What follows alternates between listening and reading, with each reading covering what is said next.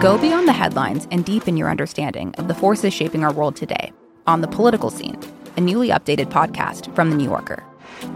With episodes 3 times each week, The Political Scene accesses the sharpest minds on politics, offering insight and analysis about everything from abortion rights to the war in Ukraine. Join me, Tyler Foggett, for conversations with the most knowledgeable minds from The New Yorker that will dive deep on the most interesting political story of the week. Then, Susan Glasser, Jane Mayer, and Evan Osnos gather to hash out what's happening in Washington, D.C., with an insider's understanding of the high stakes at this perilous moment for American democracy. Plus, our editor David Remnick will provide you with insightful storytelling with a mix of interviews and profiles. That's all happening on The Political Scene. Make sure you're following it now, wherever you get your podcasts.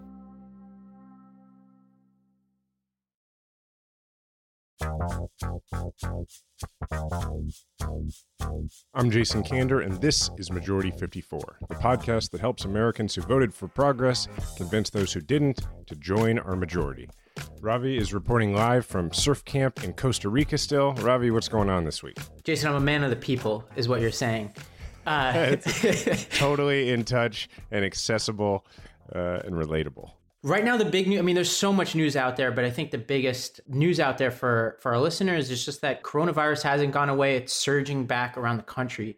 The U.S. surpassed 11 million confirmed cases on Sunday. That's just 6 days after crossing the 10 million mark. So things are accelerating. And we have around 70,000 patients who are currently hospitalized, and a ton of states like Washington, Oregon, California are issuing travel advisories. And even the Republican governor of North Dakota issued a mask mandate.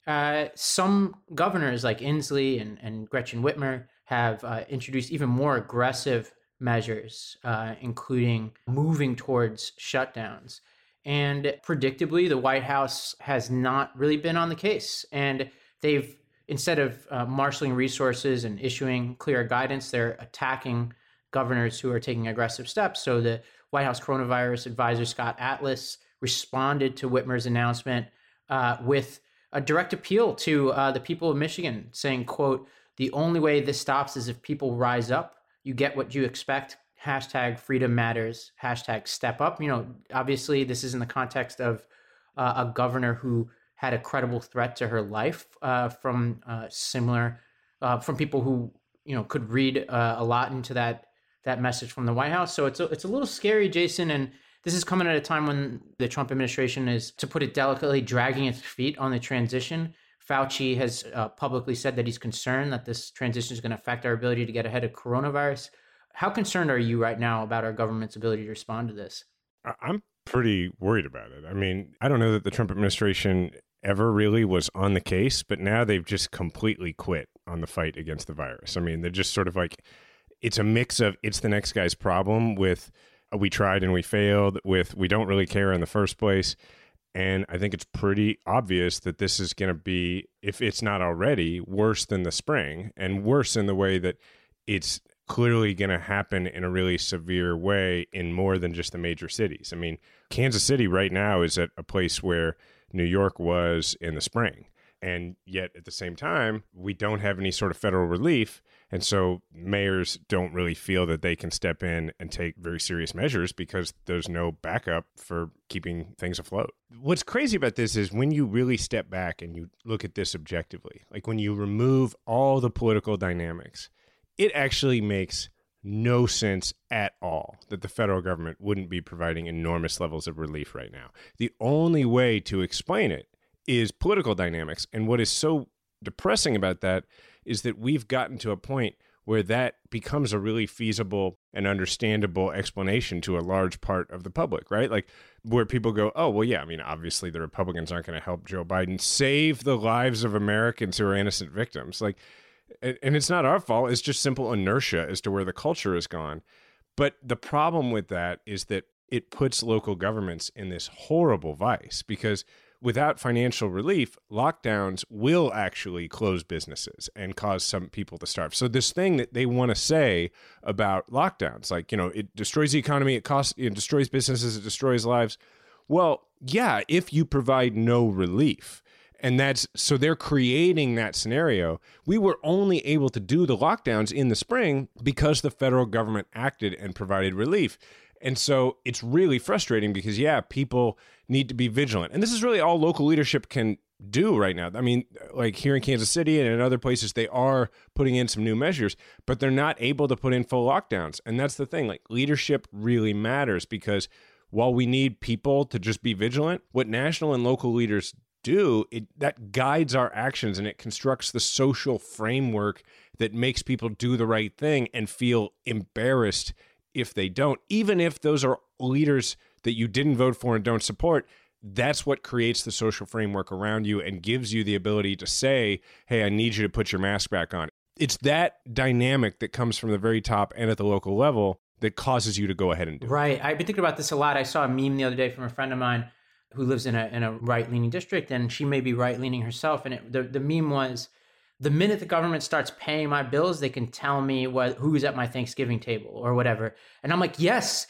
like actually the government should be paying your bills during this period of time so that you can keep your business closed, and so that at least we can cushion the blow of some of these other social pressures that we have, or we can use that breathing room to close down certain types of businesses so that you can have the Thanksgiving that you want.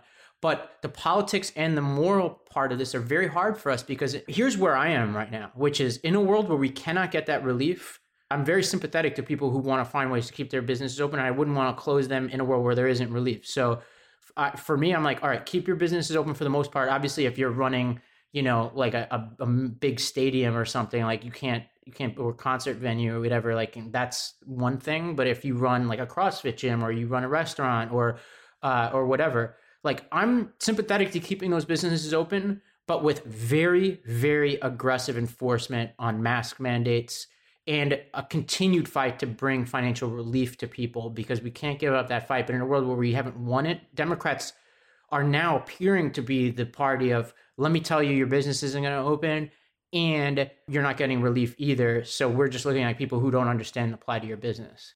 Yeah, which sucks, right? Because in reality, we're like, we should provide a lot of relief so that we can lock things back down at some level and save everybody's life, and then get the economy back, as a result.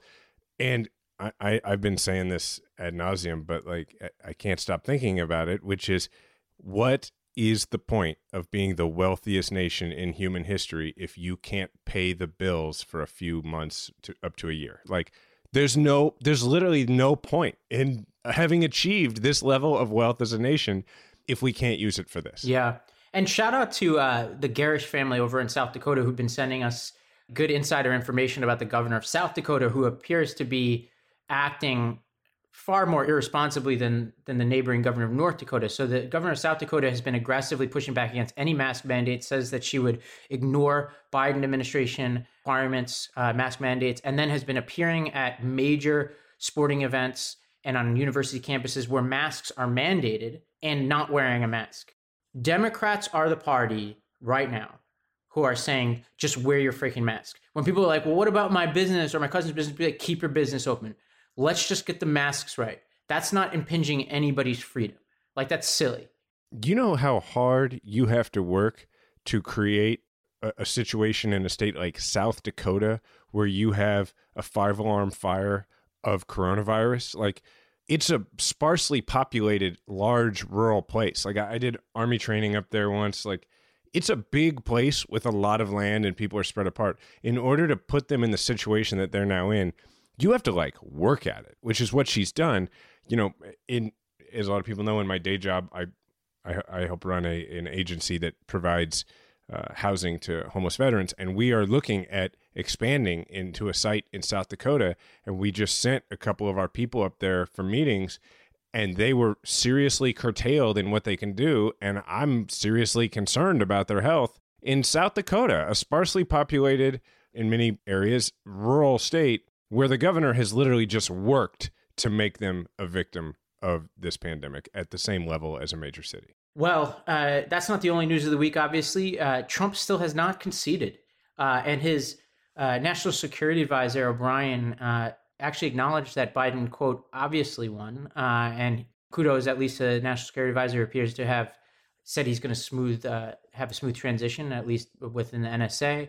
But that's not a pattern of behavior that's shared across the Trump administration. So, perhaps one of the most important people as it relates to transition is Emily Murphy, who's the top GSA official who's charged with greenlighting the transition. And for people who don't know a lot about this, there are things like security clearances and access to information to smooth things over, things like where are our nuclear weapons? How do we safeguard them? Like just small stuff like that. And she not only will not, I can't even get through this without laughing. It's not funny, but it's just so you got to have some gallows humor about the whole thing. She won't greenlight the transition, but she was caught applying for new jobs. So is acknowledging in her private behavior that this is over and the music is stopping, but refuses to greenlight the transition. So Emily Murphy's next career is more important than where we keep our nuclear weapons and ensuring that they are safe.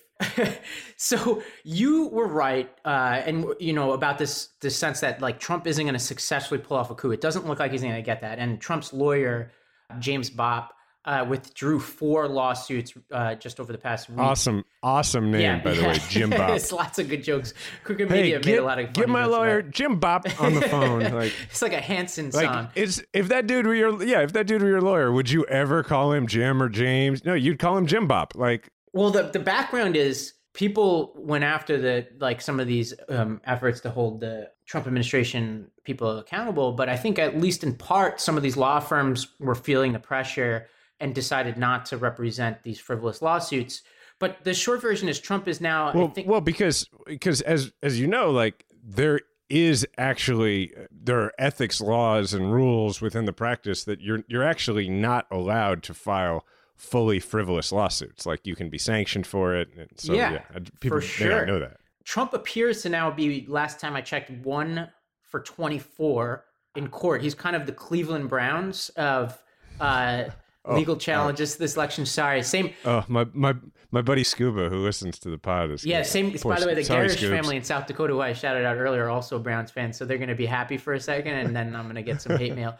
But so it's becoming clear that you're right that Trump probably doesn't have the capability to pull off a true coup, but he does appear to be successfully slowing down / sabotaging the handoff to a Biden presidency and working really hard to make Biden appear illegitimate.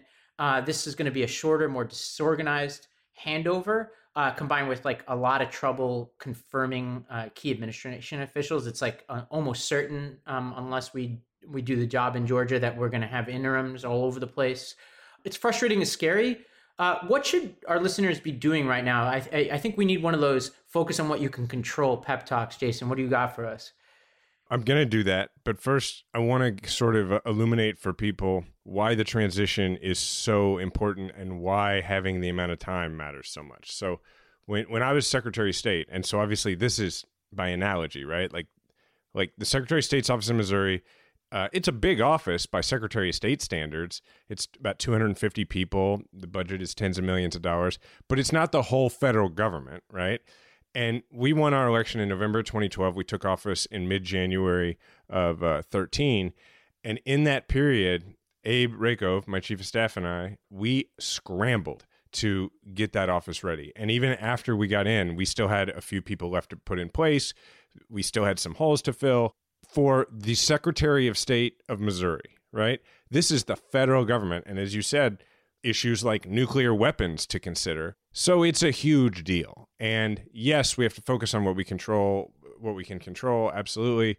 But I'm going to amend it and say we also need to start at every opportunity making it clear as much as possible how much of this disaster, the transition, how much of this Trump owns, so that in the coming months, when there are bumpy moments and hiccups, and there will be in the first few months after the handover, after they officially hand the keys to Biden, that could be rough in a few ways because of this transition period, and we need to continually remind people of what's happening while still making calls into Georgia, while still donating money to the Georgia Senate races, which are very winnable, by the way.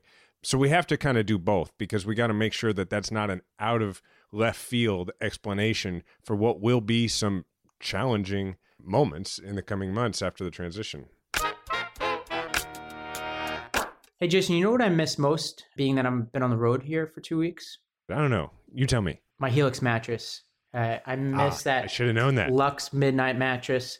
I've been missing that mattress ever since I've been here because I just have to use the same mattress other people have, and that's just not how I live my life anymore, Jason. That's right. Like you're in the elite podcasting space. I mean, the same space our listeners can enjoy. And so you're like, man, I don't want to have to sleep on this mattress that isn't specially made for me. I get it.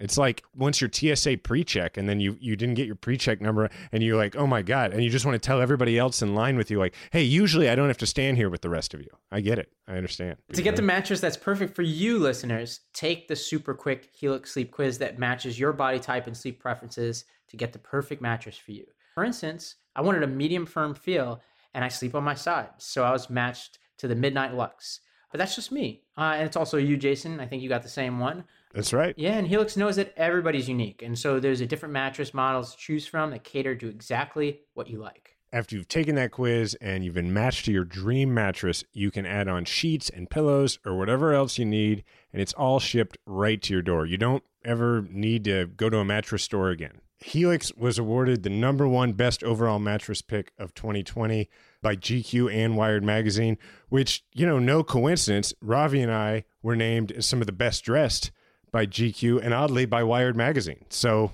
of course, we would go with the mattress recommendation that they make. So you just go to helixsleep.com/majority54. You take their 2-minute sleep quiz and they'll match you to a customized mattress that will give you the best sleep of your life. They have a 10-year warranty. You get to try it out for 100 nights, risk-free. They'll even pick it up for you if you don't love it, but of course you will. And Helix is offering up to $200 off all mattress orders and 2 free pillows for our listeners at helixsleep.com/majority54.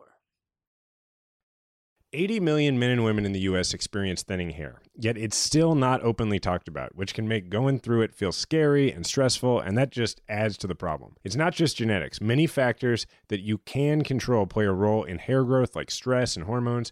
Nutrafol targets multiple root causes of thinning hair at once. Nutrafol is formulated with potent botanicals to help you grow hair as strong as you are, and it's physician formulated to be 100% drug-free. They use natural, clinically effective botanicals for better hair growth through whole body health.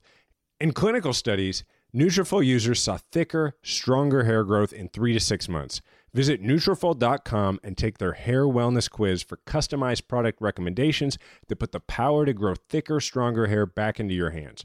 When you subscribe, you'll receive monthly deliveries so you never miss a dose. Shipping is free and you can pause or cancel anytime. You can grow thicker, healthier hair and support our show by going to Nutrafol.com and using promo code M54 to get 20% off. This is their best offer available anywhere. Plus, you'll get free shipping on every order. Get 20% off at Nutrafol.com, promo code M54. Their best offer anywhere. 20% off at Nutrafol.com, spelled Nutrafol.com, promo code M54 for hair as strong as you are. Let's talk about some lighter subjects. This is one of our first post-election quarantine corners. Jason, anything you've been doing that you weren't able to do because you were so focused on the election? I have been able to get a bunch of writing done, and I'm really excited that I just signed a book deal. Well, congrats. I knew this because we talked about it, but I'm so glad you announced it on here. That's huge. That's huge.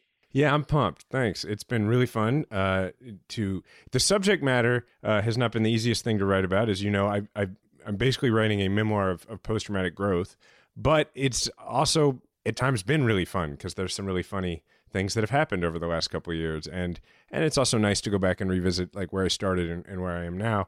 And so, yeah, I just signed the deal, and now I get to keep working on the book, which is really exciting for me because I find a lot of value, as I know you do too, in having an ongoing project. And so I'm excited for this book to come out in a year or so because I think it's going to help a lot of people. But I'm equally, if not more, excited for the process of just putting it together and creating it. Yeah, and for listeners, I got a chance to read the excerpt that you sent to get the deal, and It was so good, and I'm not just saying this because we're pod brothers, but it was so good that I delayed my trip to go watch the Bills game, which I mean, something dramatic has to happen to get me to be late to watch the game. High praise when you told me that. No, but it was great. You're really vulnerable well. In those early pages. Excellent writer, great storyteller. And, I hate political memoirs. And I think this is a book that I wouldn't classify as a political memoir. And maybe that's partially because you left politics. It is a totally thrilling read. And I can't wait to read the rest of it. Thanks, man. I can't wait to write it. All right. What's yours? I'm still here at the surf camp. And I'm learning to surf. And I learned this week that I don't like to drown. I don't like the sensation of drowning at all. And I was like cruising last week. Like I was making tons of progress. I was feeling great. I was like going out the back. For those who like follow surfing, I was getting out there. There's like big waves out here, and I was just invincible. And then this week I have like tendinitis flare-ups, and I'm getting pulled under the waves. And there was this critical period of time where there was just a never-ending series of waves, and I was just caught in a really bad situation, and I kept getting pulled under. And I just literally, like in my head, was like, "This is it. This is it's the end of my life." I'm dying at surf camp in Costa Rica. It's just like terrible. And I looked over to my surf coach, who's just chill, and he's just like, "Relax." And I just like couldn't relax. But I think the biggest thing is all in my head. Like once you get that experience where you're getting pulled under a couple of times in a row, you have to kind of conquer your fear. And so later today, I'm going back out. The waves are pretty big today. I'm going back out, and I'm just going to get hit by waves and just relax while getting hit by them, basically, is my goal. Don't drown, because people seem to really like the podcast, and I don't think I'll go find a new co-host. So also, for other reasons. But. Speaking of choppy waters, there has been there has been a ongoing discussion over the past few weeks about the future of the Democratic Party. People like Congresswoman AOC and David Shore and Congresswoman Spanberger, New York Times and the Atlantic and New York Magazine, and just everybody's weighing in about what this past election means for the Democratic Party. Jason, I know that it might be a little early, but I wanted to get an updated view from you about what lessons you think we can pull from the election, or what questions we should even be asking. I've been thinking about this a lot, so strap in for a medium-sized monologue. All right. One, we have to remember that it's really difficult to defeat an incumbent president. And I think we're having a hard time remembering that because we dislike this president so much that we refuse to allow ourselves to acknowledge the idea that he would be difficult to defeat, right? Like I think that there's an instinct to feel like that is somehow granting him some sort of power, when in reality, it's just hard to defeat an incumbent president, period. And we did that, and we should make sure that moderates our views as to how drastic we go I'm not talking about policy or anything or messaging. I'm saying how drastic we go in lessons learned. And the second thing is, a fight like this is the nature of a broad coalition. If you look at any place where there's been a revolution, and I know that in this case it's a figurative and a political one, afterwards there's infighting, always. Because in order to pull something like that off, you have to create a really broad coalition of folks who don't usually fight on the same side. And then they got to work that out afterwards. And then the other aspect of this is that the media obviously still feels that they have to be equally critical of the Democrats and the Republicans, even though we're going through a period when one party is on a daily basis either committing or permitting rampant corruption, stoking racism, and assaulting democracy itself, while the other party is arguing amongst itself about how aggressively we should combat the other party. How far we should go in trying to help the least fortunate. It's like an episode of Family Feud, but one family keeps saying that the game is rigged and the answers are false and threatening to shoot the other family. And there's a disagreement within the other family about whether to keep answering those questions or not. And being like, this is the same. Now, I say all that, and then we have to remember there's nothing we can do about this. Like, you're just shouting into the wind if you complain about the whataboutism and the both sidesism of the media. Again, as I've said before, most of the voting public, among independents and conservatives, and frankly among some liberals, think of all Democrats as the same. And so people need to stop blaming AOC for us losing House seats that we flipped in 2018. A lot of that was math, right? Like, we've forgotten already that going into 2018, we were like, it doesn't matter how great of an environment this is, math-wise, it's really unlikely we flip the House. And then like a month and a half out, we were like, oh my God, we're going to flip the House. This is what it is to have a broad coalition, is that those seats were drawn in such a way that Democrats aren't supposed to win them, so we lost some of them. And if we're going to have a broad coalition, there's always going to be something that people within our coalition say that the other side is going to choose to use against us. And we have to stop going cycle to cycle and candidate to candidate and feeling like that can fell us. You know, one thing that somebody says that can be viewed as extreme can screw over a candidate. You know, somebody who says something on the coast that could screw over a candidate, you know, in the suburbs of Missouri. That is not a problem with the person on the coast who's representing their constituency. That is a problem of we have not adequately built up our brand. And that's what this show is about. This show going forward is about helping us make the argument to get more people to be Democrats, to be part of the coalition, so that we're not constantly having to win them over and worry about them feeling ostracized by a member of our coalition who doesn't see things the way they do. The biggest value we have to show as a party is tolerance. And it's almost like we're a sports team where intra-party scrimmages are almost more important than the external ones. Learning to have these debates and hash things out is critical to a coalition like ours. If any side of this equation thinks that they have enough people that they can alienate that other part of the coalition and still win, I think they're delusional. Let's emphasize that for a second, right? Because what you're saying needs to be heard by moderates and progressives. Like, because everybody wants to hear you say something like that and say, yeah, that's why we need to just be on progressive messaging, or that's why we need to just stick to the moderate messaging. And you're saying, no, you're both wrong. Yep. And this is going to be a slightly longer answer too, but I've been thinking about this a lot. Spanberger and AOC both said some things I agree with and disagree with over the past 2 weeks. And I want to kind of use their arguments to kind of set up what I think is, at least the way I'm thinking about this. So Spanberger and a few other members of the House leadership got on this hastily and sloppy conference call and basically said, we can't use the word socialist, defund the police, yada, yada, yada. Now, I understand their frustration, especially as somebody who comes from Staten Island and watched Max Rose get weighed down in many ways by a lot of these arguments and couldn't detach himself from this story of the left that he wasn't a part of, but that he had to own in that election. So that's tough. But Spanberger said, we can't use the word socialist or socialism ever again. And I want her to think about, how in the world are you going to enforce that? We have a group of people within our coalition who are socialists. And I'm not ready to turn our back on them. I'm not a socialist. But that doesn't mean that people who are socialists, I want them voting third party. I don't want those people not voting, right? I want them to feel like they're respected, even if they don't get their way on every issue within our party.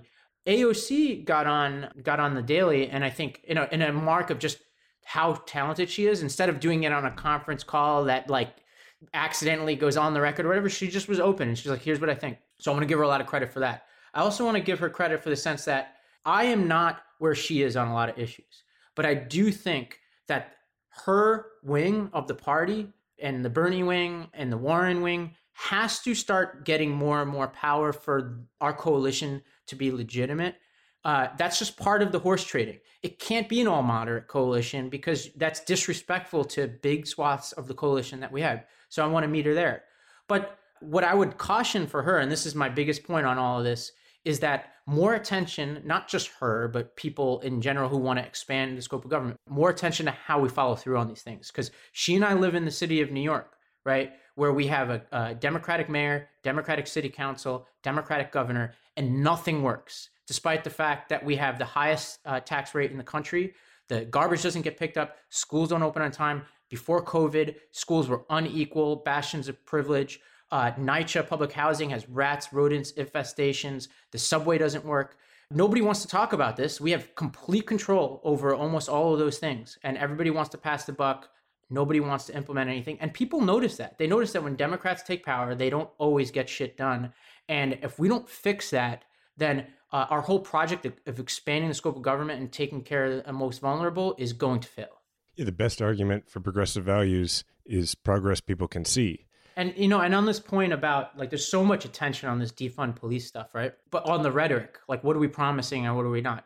Not enough on the implementation. How much of a conversation have we had about what's happened in Minneapolis, where there was all the rhetoric, and now there's a Democratic city council who's trying to make good on that rhetoric and, being honest, like completely screwing it up.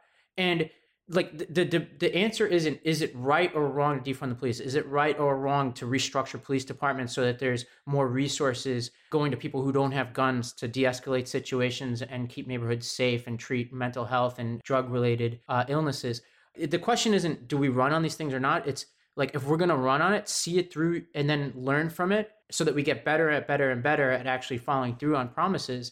And then I think we expand the amount of people who support policies. Whether you agree or disagree with defund the police, I think we'd all want to see, if people are going to run on that and win, we want to see them give their all to try to make it work so we can at least learn whether it was the right idea or not.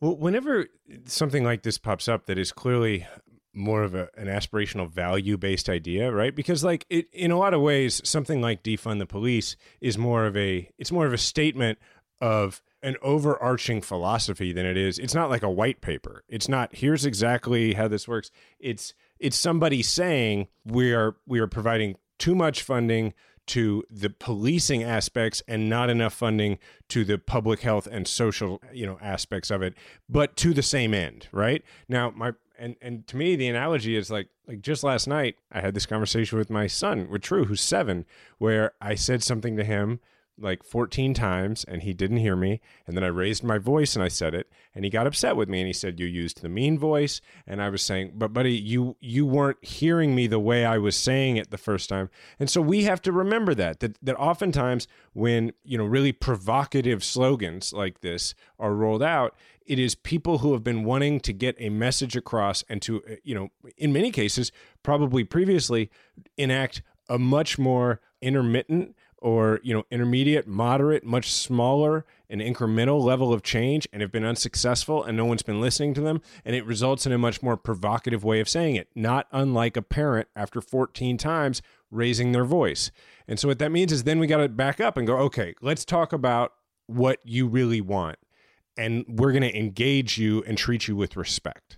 I think we have to learn from this, going back, I guess, to the original topic, right, is what can we learn from this, is that this thing that has infected American politics over the last 2 to 3 decades where everything is zero sum, right? There is no working with the Democrats or working with the Republicans because you just have to be beating them all the time. And if you work with them on anything, then you give them an advantage in the next election. We have lulled ourselves into thinking that partisan politics is purely about Democrats versus Republicans, and we're not even noticing the fact that it has crept its way into Democrats versus Democrats and Republicans versus Republicans. And so what we're really saying here is, and what I think you're saying is, it's not about, hey, just get along, moderates and progressives just get along, or hey, progressives just, be quiet so that the moderates can run, or moderates, you need to just, accept the energy of the progressives and quit complaining. It ain't that. It's, hey, yeah, there's people within this party who disagree, but just like America itself, for us to move forward, we all have to respect each other and work together. And if we treat it as zero sum, zero is what we're going to end up with. Well, let's give out some awards. And actually, this was unplanned, but I was just reading through some news before we got on here. And I want to sincerely give some awards to members of the GOP this time, 2 people in particular. And actually, one, I'm not sure if he's a Republican or not, but I want to give awards to people who stood up at the end of this administration for what's right. Oh, okay. You're serious. Yeah. Christopher Krebs, who's been overseeing our election security, was just fired this week. Basically, he was fired for saying that this was the most secure election we've ever had and for doing a good job. He was praised on his way out even by Richard Burr, Senator, and Michael Chertoff, 2 Republicans. And so that was an example of somebody standing up for what's right. And it's a huge badge of honor, I think, to be fired by this president for the reasons that he was. And then there's, I think, the person who takes the award hands down this week, the Secretary of State of Georgia. But he has been, from what I can tell, just stalwart and ethical and transparent and calling BS on his own party and holding on. And for our country to survive, we need people like that. And so kudos, Brad Raffensperger.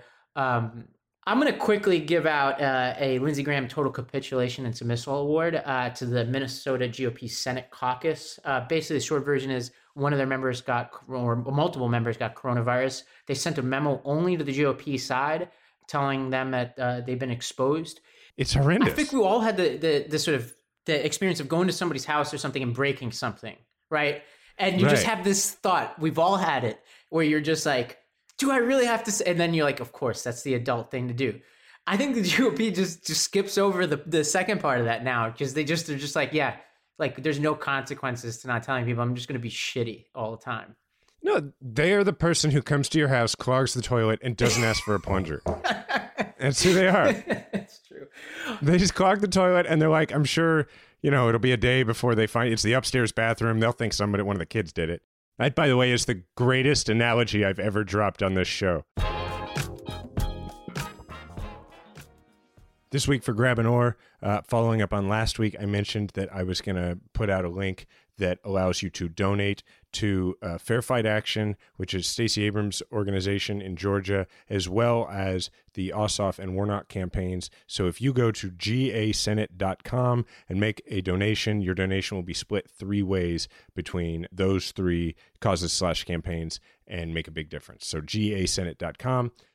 Now, we have an ask of you. Next week for Thanksgiving, we're going to be answering your questions to help you prepare for your Zoom, because we encourage you to do it over Zoom, family dinners. Now, this is the point of the year where you're going to run into that brother-in-law or that cousin or whatever who's going to say stuff about voter fraud and whatever and say masks don't really work. Whatever it is, whatever you're anticipating, because you already know, because you see their Facebook page. You already know what's coming at you.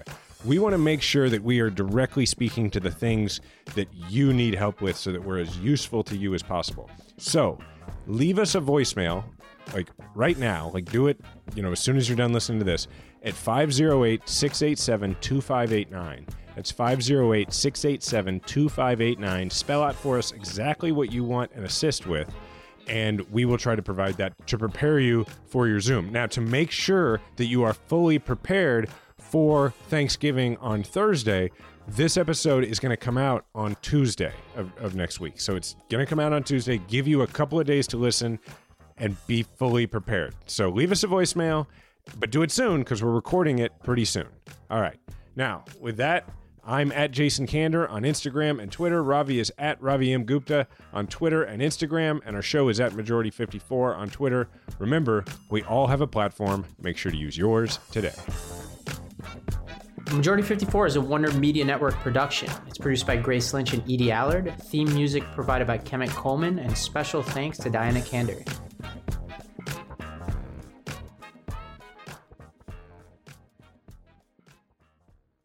Hi, listeners. It's Robbie with a question for you.